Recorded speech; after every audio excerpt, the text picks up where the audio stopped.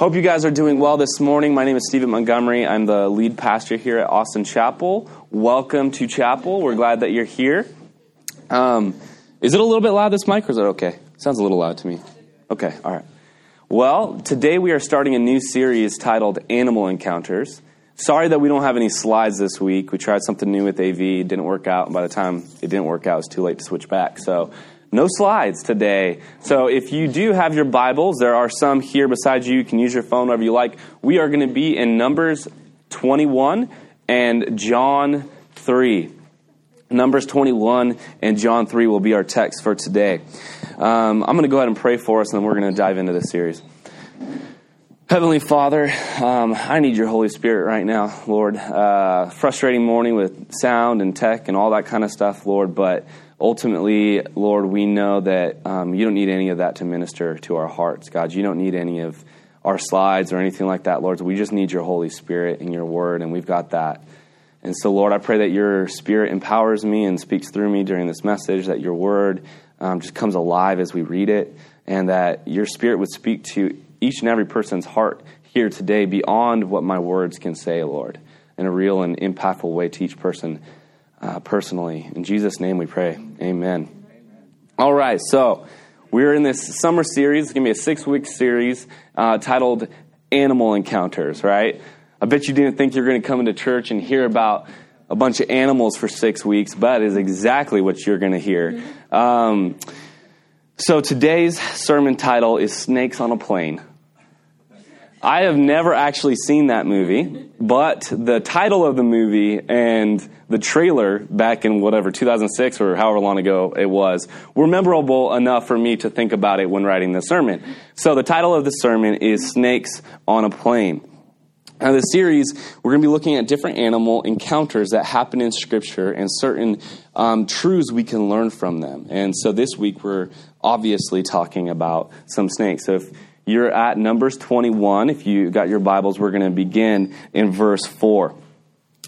So this is, Numbers is when the Israelites are still in the desert. They've been freed from Egypt. They're making their way to the Promised Land. And we're going to pick up here and start in Numbers 21, verse 4. From Mount Hor, they sent out by the way to the Red Sea to go around the land of Edom. And the people became impatient on the way. And the people spoke against God and against Moses. Why have you brought us up out of Egypt to die in the wilderness?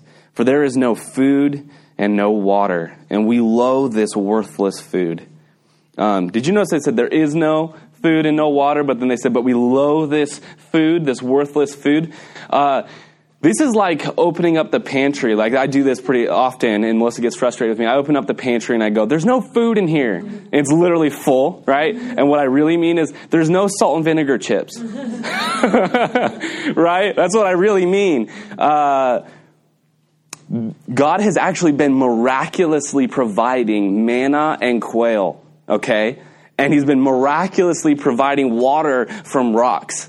Okay? So this is the context here. God has been providing for them in a place that there was no food and there was no water, but he is being miraculously giving it to them. But they're sick of the worthless food. The worthless food from heaven. Like they're so unappreciative that they're saying the food, the miracle food, yeah, we're sick of it. We want to go back and be slaves in Egypt where we had a variety of food. So they're complaining against God. They're complaining against Moses. But more than that, they're just not showing God thankfulness. They're not appreciating the miracles he was providing for them. So what they're saying is their complaint is not valid or true. Then the Lord sent fiery serpents. Fiery serpents. Okay, so this is fiery implies probably poisonous serpents among the people. And they bit the people so that many of Israel died. And the people came to Moses and said, we have sinned, for we have spoken against the Lord and against you. Pray to the Lord that he take away the serpents from us. So Moses prayed for the people, and the Lord said to Moses, make a fiery serpent and set it on a pole, and everyone who is bitten, when he sees it, shall live. So Moses made a bronze serpent and set it on a pole. And if a serpent bit anyone, he would look at the bronze serpent and live. Pretty interesting, right? So Jewish scribes to this day don't know what this is about. Like, this is the weirdest passage. Why in the world would God have him put a bronze serpent on a pole? This is weird. We don't get it. Why would it heal them? This whole thing is kind of weird. Like, what's weird, not weird to them, is judgment. Like, they understand judgment. Like, God was like, okay, you don't want to be thankful for the food I'm going to give you, so I'm going to send some snakes that are going to bite you, and they're poisonous snakes, and they're going to kill you. They get that part. They don't understand why a bronze serpent on a pole would heal them. It seems weird to them. And to this day, if you talk to Jewish scribes, they don't get it. They have no explanation for this. But as a believer, as a Christian, we actually have a really good explanation for why this is. And Jesus even talks about this in John chapter 3. So let's go ahead and we're gonna go to John chapter 3. Now we're gonna read this entire portion, and we're gonna see that Jesus uses this as a beautiful image for what his work was and what he would do. And it's in arguably one of the most famous passages of all of Scripture, John 3. When you think of John 3:16, it's in this same passage he refers to this snake this bronze snake that was on a pole. So we'll start in verse 1. Now there was a man of the Pharisees named Nicodemus, a ruler of the Jews. This means that he was most likely a part of the Sanhedrin. So he's a Pharisee, and he's a ruler of the Jews. This means that he's a part of the Sanhedrin. He is of the most influential religious group there is. They really are the head honchos of the Jewish faith. And so this guy's got some status, and this man came to Jesus by night and said to him, Rabbi. Right there we notice that this man, even though he's a part of the Sanhedrin, he's a ruler of Israel, he's a ruler of the Jewish faith, and he comes to Jesus and says, teacher. Right? Most of the other Pharisees would not say that. They would not call Jesus a rabbi. But he is coming at night, so maybe he's trying to be secretive. Maybe he doesn't want his buddies to know that he's coming to Jesus, to ask Jesus some questions, some sincere questions. But he is saying to Jesus, Rabbi. So he's approaching Jesus humbly, saying, teacher, teach me, is what he's saying. Even though he himself is a teacher and even of the Sanhedrin. He says, Rabbi, we know that you are a teacher come from God. That's a powerful statement. He's recognizing that he's a teacher and that he came from God. For no one can do these signs that you do unless God is with him. Jesus answered him, truly, truly, I say to you, unless one is born again, he cannot see the kingdom of God. Nicodemus said to him, how can a man be born when he is old?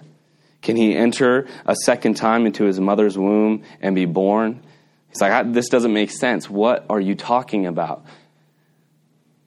He's not seeing the spiritual application. He's simply thinking of it in physical terms. Jesus answered, truly, truly, I say to you, unless one is born of water and spirit, he cannot enter the kingdom of God. That which is born of flesh is flesh, and that which is born of spirit is spirit.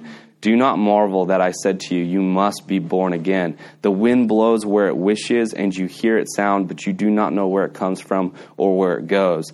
So it is with everyone who is born of the Spirit. Nicodemus said to him, how can these things be? Jesus answered him, are you the teacher of Israel? Really interesting that he says, are you the teacher of Israel? So what we're finding from that statement is that he may not only just be part of the Sanhedrin, he might actually be the main teacher of the Sanhedrin. He may be the most influential teacher in all of Israel. This man right here, Jesus is referring to him as the teacher of Israel. He's saying, how are you the most influential spiritual person in all of the country and you don't understand this? And yet you do not understand these things. Truly, truly, I say to you, we speak of what we know and bear witness to what we have seen, but you do not receive our testimony. If I had told you earthly things and you do not believe, how can you believe if I tell you heavenly things? No one has ascended into heaven except he who descended from heaven. And the Son of Man, as as Moses lifted up the serpent in the wilderness, so must the Son of Man be lifted up, that whoever believes in him may have eternal life. For God so loved the world that he gave his only Son, that whoever believes in him should not perish but have eternal life. For God did not send his Son into the world to condemn the world, but in order that the world might be saved through him. So we have the most famous verse in all of Scripture, John 3:16. But before Jesus gives us that truth, he says, just like the serpent was raised up in the Old Testament, just like it was raised up in the wilderness, so must the Son of Man, speaking of himself, so must I be lifted up, that whoever would look to me and believe in me would have forgiveness for their sins and receive eternal life. So Jesus is saying right here that serpent represents him, right? So a bronze serpent. Bronze in the Old Testament represents judgment. They would sacrifice animals in the tabernacle on a bronze altar. And that represented judgment. So it's a bronze serpent representing judgment. A serpent representing sin. In 2 Corinthians 5:21 it says, for our sake he made him to be sin, who knew no sin, so that in him we might become the righteousness of God. He who knew no sin had to become sin. And so Jesus is saying the serpent represents him becoming sin. And it's bronze because he's taking on our judgment. He's taking on the judgment for sin. And it's a wood pole just like the cross. Right? So it's representing the cross and the work he would do on the cross. And so when they looked to the serpent and they were healed of their poisonous venom bites, that was representative of how we, when we look unto Jesus, can be healed from our sin. We can be forgiven from our sin. We can be made a new creation. We can be born again. Do you see what I'm saying here? Jesus is telling us that it is so vital for us to look unto him. And when we do that, we become something new altogether. We're not just healed. We are a new creature. We are born again. I find that passage fairly fascinating. I titled it Snakes on a Plain, Plain, right? Because they were leaving the mountain in a valley. Or you could say a plain, and it was snakes on a plain. Now, snakes are interesting creatures. Have any of you ever had a run-in with a snake? Has anybody been bit by a snake? You been bit by a snake? How'd that feel? You were 2, so I don't really remember. I'm taking it wasn't like a deadly poison snake. It was a copperhead? Okay. That's fun. So 5 million people are bit by snakes each year. 100,000 people die from snakes each year. Another 400,000 are either disabled or seriously disfigured, such as amputations or paralyzations from snakes. They're the most threatening venomous animal. They're also creepy looking, and most people hate them, right? And if you have a friend who has a snake, you kind of wonder about them. One of my best friends back in the day, his girlfriend had a snake. And I was always I don't know about her, dude. No, she was awesome. It was fine. But they're like a creepy animal. She actually ended up getting rid of the snake because it kept trying to constrict on her arm. They're weird animals. They're creepy. There's something in most people that are they're icky. I don't like it. I personally really do not like snakes. I wouldn't really want to hold one. You do have those churches that hold snakes, right? And they take that from Mark 16, where after the Great Commission, Jesus says that they will be able to hold on to snakes and drink deadly poison. And so they're not actually cults. I was reading into it. There's churches in the Appalachians that just a part of their worship service, the pastor will pick up a snake. And I looked into their doctrine. It's not that bad. He's just taking Mark 16 really literally and incorporating snakes into worship. Jesus said we would hold snakes, so let's hold snakes. And they would hold rattlesnakes, and if they got bit, they would just pray, and apparently they don't die, but whatever. I don't know that they're a cult. They're just weird. I I was thinking about bringing a snake in today. I was like, bring a snake in, I could hold it, but I don't want to hold a snake. So snakes kill a lot of people a year. They seriously harm a lot of people every year. Some snakes their venom will kill you in 30 minutes. Some can strike faster than you can blink, and some can slither faster than you can run. And some have enough venom in one bite to kill 100 grown men. Snakes are dangerous animals, at least the poisonous ones. And most of us take snakes, specifically poisonous snakes, very seriously, don't we? Like if you saw a poisonous snake, you're not going to play with it, right? Hopefully, unless you're crocodile, the crocodile hunter or something like that. But we take it seriously because we see the damage that they can do. We see it as a threat and we run away from it. And snakes in Scripture most often represent sin. And I believe it's so important for us to view sin that way. Do we view sin as deadly and dangerous with the ability to kill us or seriously harm us? The Bible says that the penalty for sin is death. Death exists because of sin. The Bible often talks about how sin leads to death both physically and spiritually, and we should take sin seriously. It's not something to be played with. It's something to run away from. Right? Just as you would run away from a deadly snake. There are a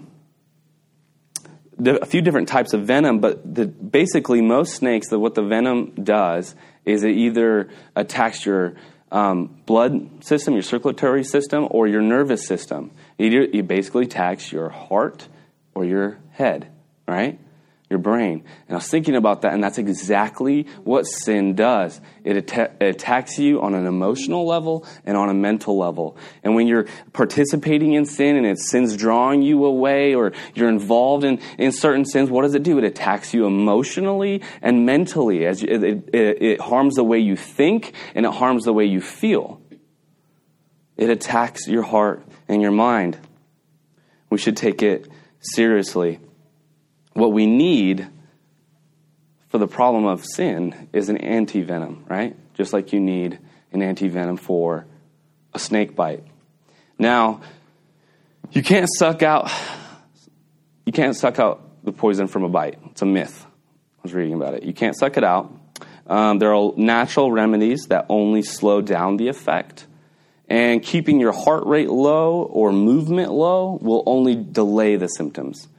If you're running, the symptoms are going to occur faster. But there's really nothing you can do without the antivenom.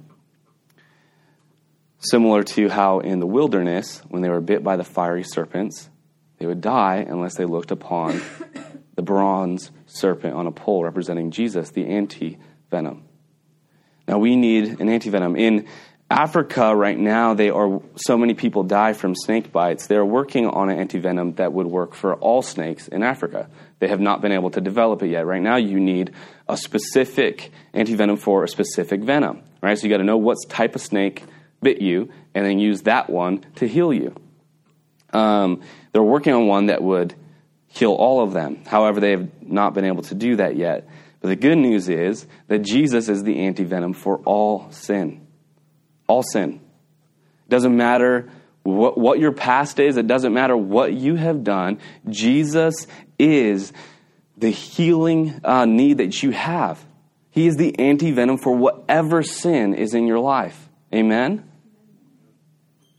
We must look unto Jesus for healing, just as the Israelites looked upon this serpent that represented Jesus. My third point is that we have to continue to look upon Jesus. In Numbers 21, it says that they continually, like if anyone was bit, implying that if they got bit again or somebody later on was bit, they would go back and look at that pole again. They would look at that serpent again and be healed.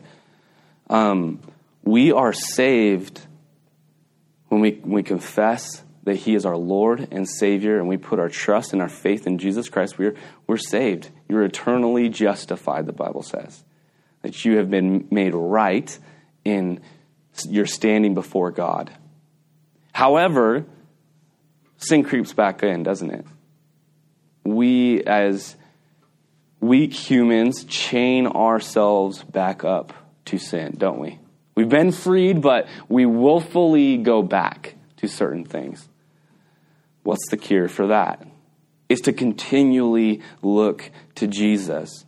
There are legends of how you would look into a snake's eyes and it could hypnotize you. And you see this all the time in like old cartoon movies, right? You have a snake that hypnotizes the person and then, kills them or whatever.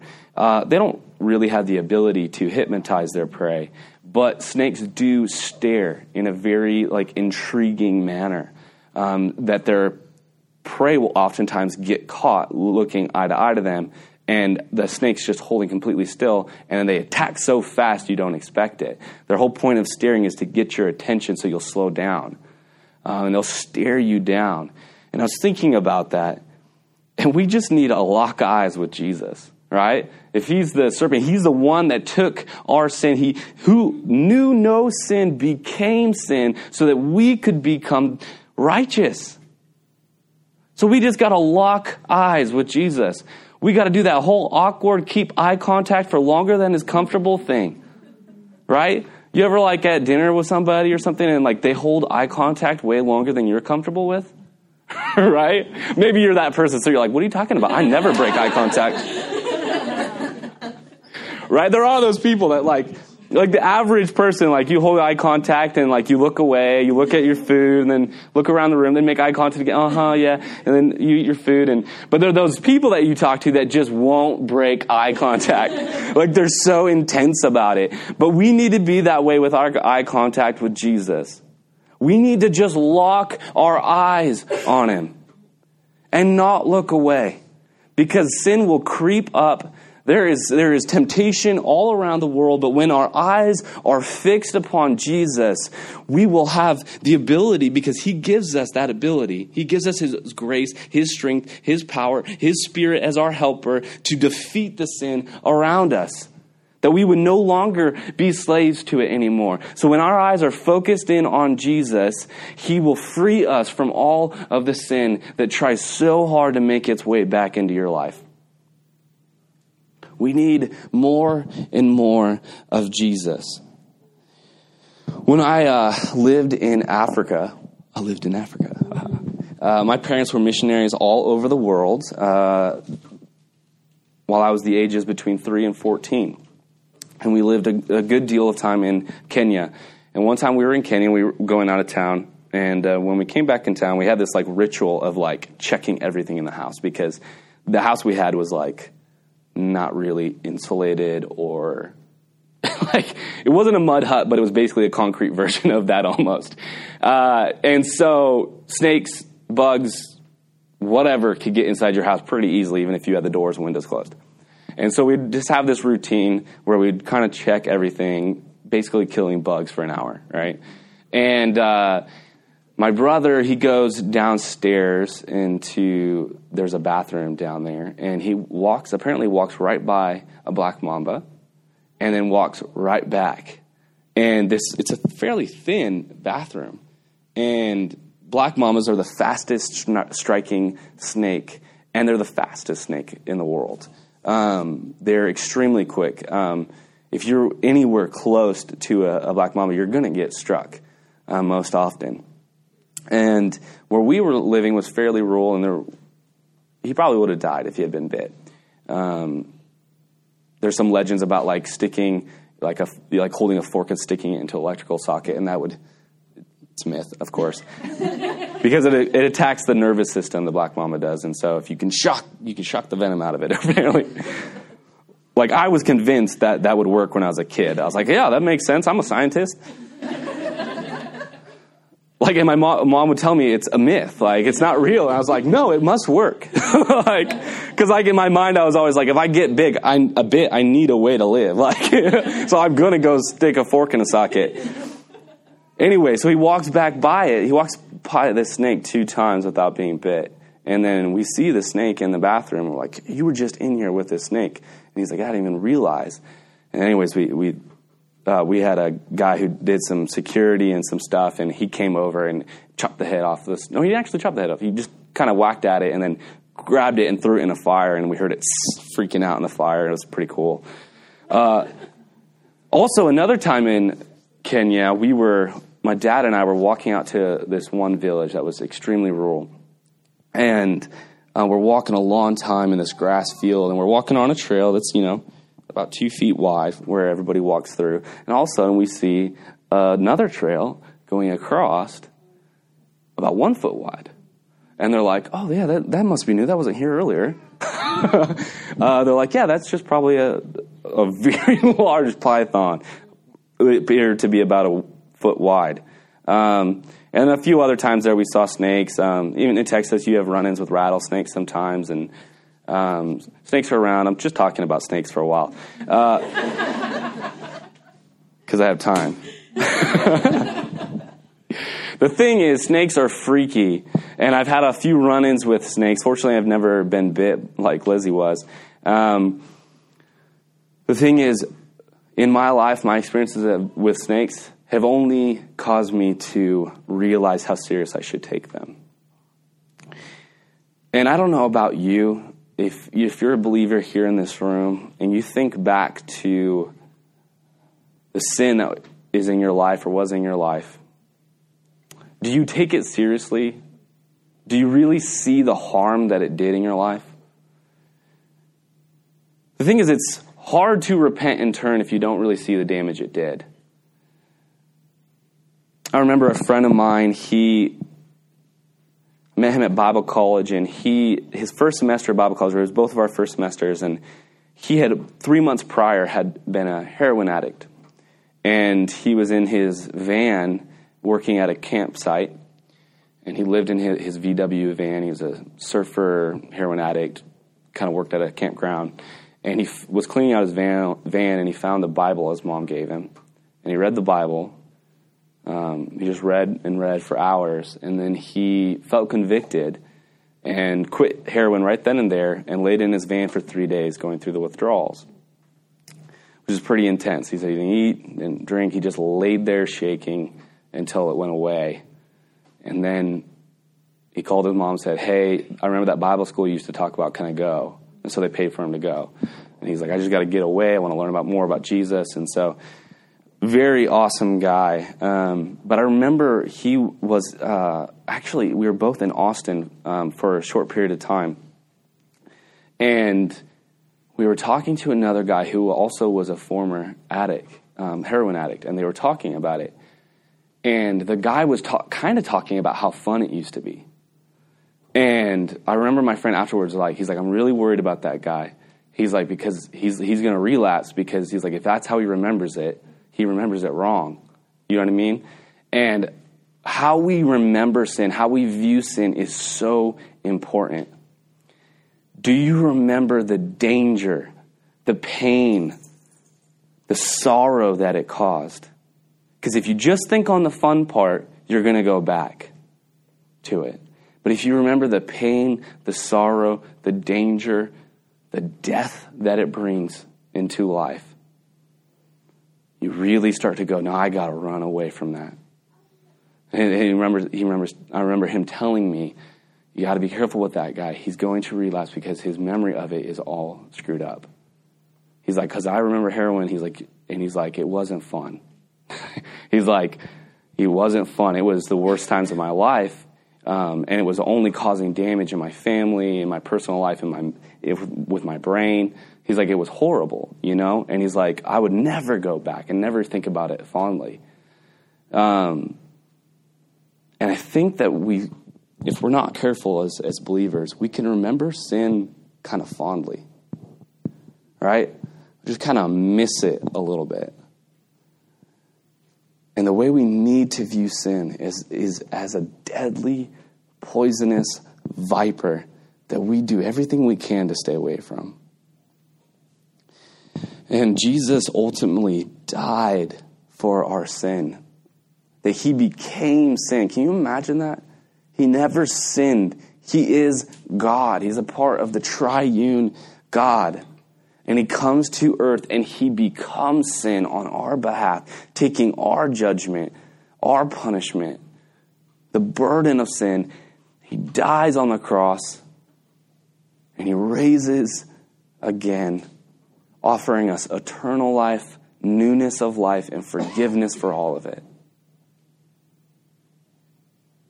So we have Jesus Christ as our Savior, as our antivenom, to just look upon him and be healed. And we have to just lock eyes with him and continually look to him so those old things of old don't creep up. Today we'll be partaking of communion. Communion, Jesus gave us the night before his death. And he said, "Do this in remembrance of me." The bread representing his body that was broken, and the cup representing his blood that was shed for us. And he said to do this in remembrance of him. Today, I want you to partake of communion, remembering what he really freed you from. Remembering how devastating life as a slave to sin really was. Because freedom is only as good as you remember slavery being bad, right? You can't appreciate the freedom that Christ gives us if you don't remember how bad the slavery to sin was. The Israelites made that mistake in the wilderness. They remembered Egypt fondly, even though they were slaves, they were beaten, they were often killed, but they, just because of their hungry bellies, remembered it fondly. And the sin has that kind of hold, or it gets you to forget all of the bad parts and just think on the one good thing. So it's important that we really, truly remember how bad sin is so that we can truly appreciate what Jesus has done for us. And that's what communion is about, to remember that his body was broken for us and his blood was shed for us because sin was that serious. That God had to send his only begotten Son to die on a cross for your sin and my sin. Let's pray. Heavenly Father, thank you so much for sending your Son. Lord, you made a way for us so that we could be redeemed, so that we could be restored, Lord, so that we could be born again, that we could become a new creation, so that we could have perfect relationship with you through your Son and through your Holy Spirit, Lord.